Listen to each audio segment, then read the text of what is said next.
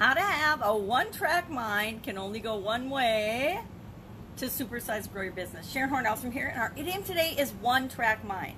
Now, most areas where there's train tracks, they have at least two sets of tracks. The trains can go in both directions. Okay, well, upside down. But there are areas, there's lots of parts of the country, there's lots of areas in our country, at least in the United States, and I'm sure in other countries as well, where there's only a single track. Especially between long distances, there's just one track that runs there. That means the trains have to take turns if they want to go in different directions.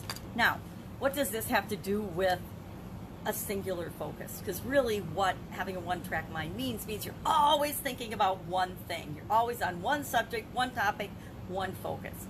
And I actually learned about this when I was a little girl. One of my sisters, my sister Carrie, who's a year younger than me,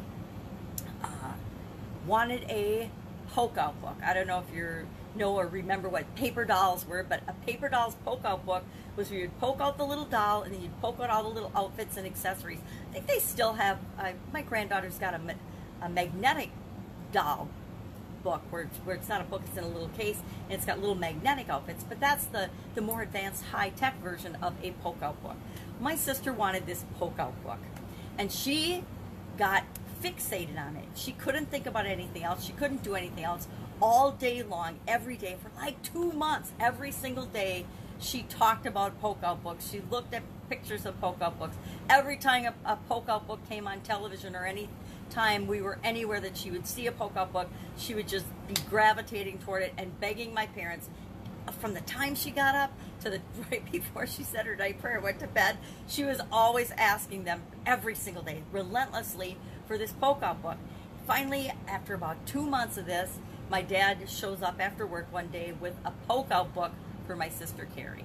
And that taught all of us girls a lesson, right? Not just my sister Carrie, but all of us, that if you want something and you focus on it with direct persistence and relentless pursuit, you will achieve it. You will get what you want. It doesn't mean your parents will give it to you, but if you have a singular focus to get anything that you want, you will make that happen. You will create that in your life. You will create that in your business. So how do you apply this focus to getting what you want?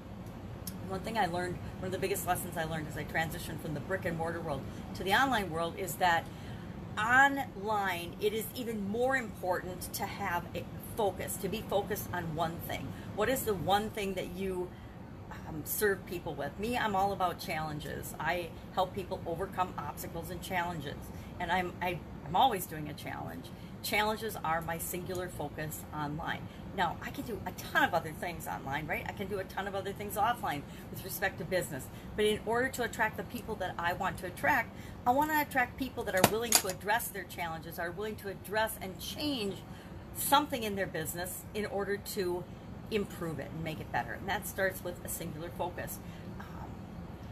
Offline, for 37 years, I had an Italian food manufacturing business, and my focus was on Italian food manufacturing. It wasn't always singular because many of those years I was also in corporate America, so my focus was split, right? But I still did similar activities, and my focus was on quality customer service in corporate America as well as in business, in my Italian food manufacturing business. So even though I had two different things going on, I had a singular focus, and I took the skills that I had learned in corporate America and applied them to my own business and my side gig. It was just a side gig back then.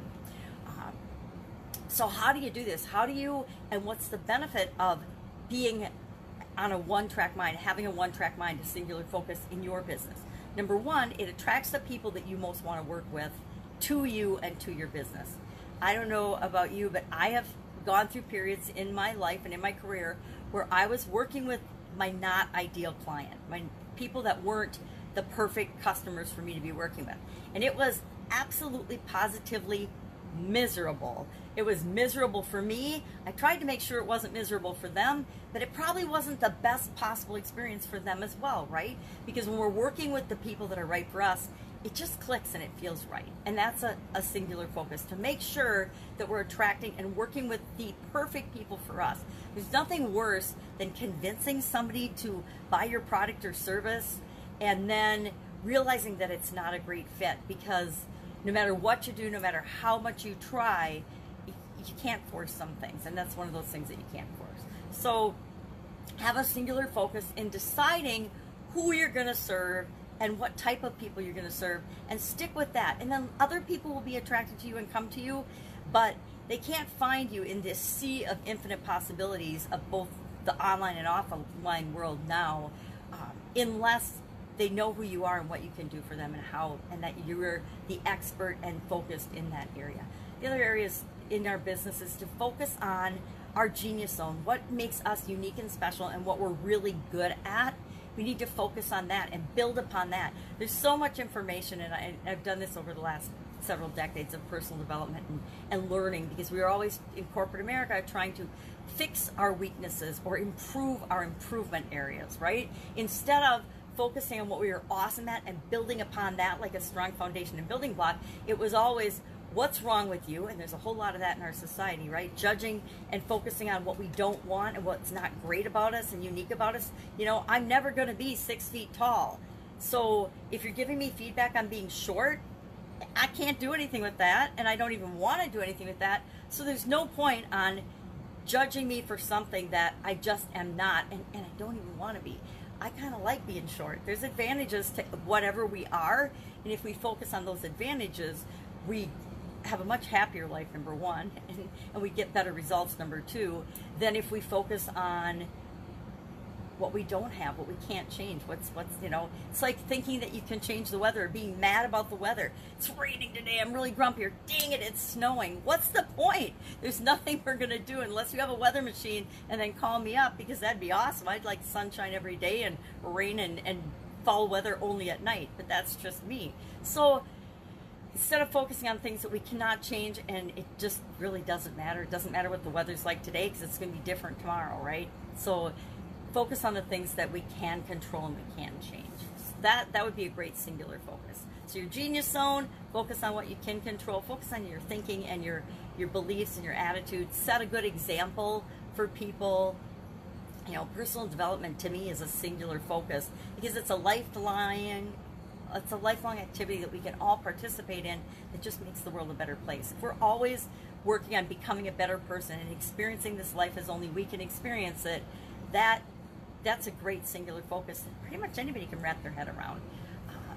But it's different and unique for each and every one of us, because we're all different. So I would love to know your experience with this idiom. It actually was first published in 1928. I'm not sure, I'm trying to think about history and trains and why that would have been when it was popular, but one-track mind was first described and used in that year, and since then people have been talking about and using the expression one-track mind. I know I've definitely told people they have a one-track mind. I definitely have been accused of having a one-track mind in certain areas and certain aspects of my life, and I don't look at it as a negative. You can look at anything as a negative or positive. It's entirely up to you. But I'd love to know your experience with this. Share in the comments below. Otherwise, I will be with you tomorrow with another interesting idiom. What does it mean? Where does it come from? And how might you apply it to your business right now? Take care. Bye. I have a one-track mind about helping people grow their businesses, I guess. Take care. Bye.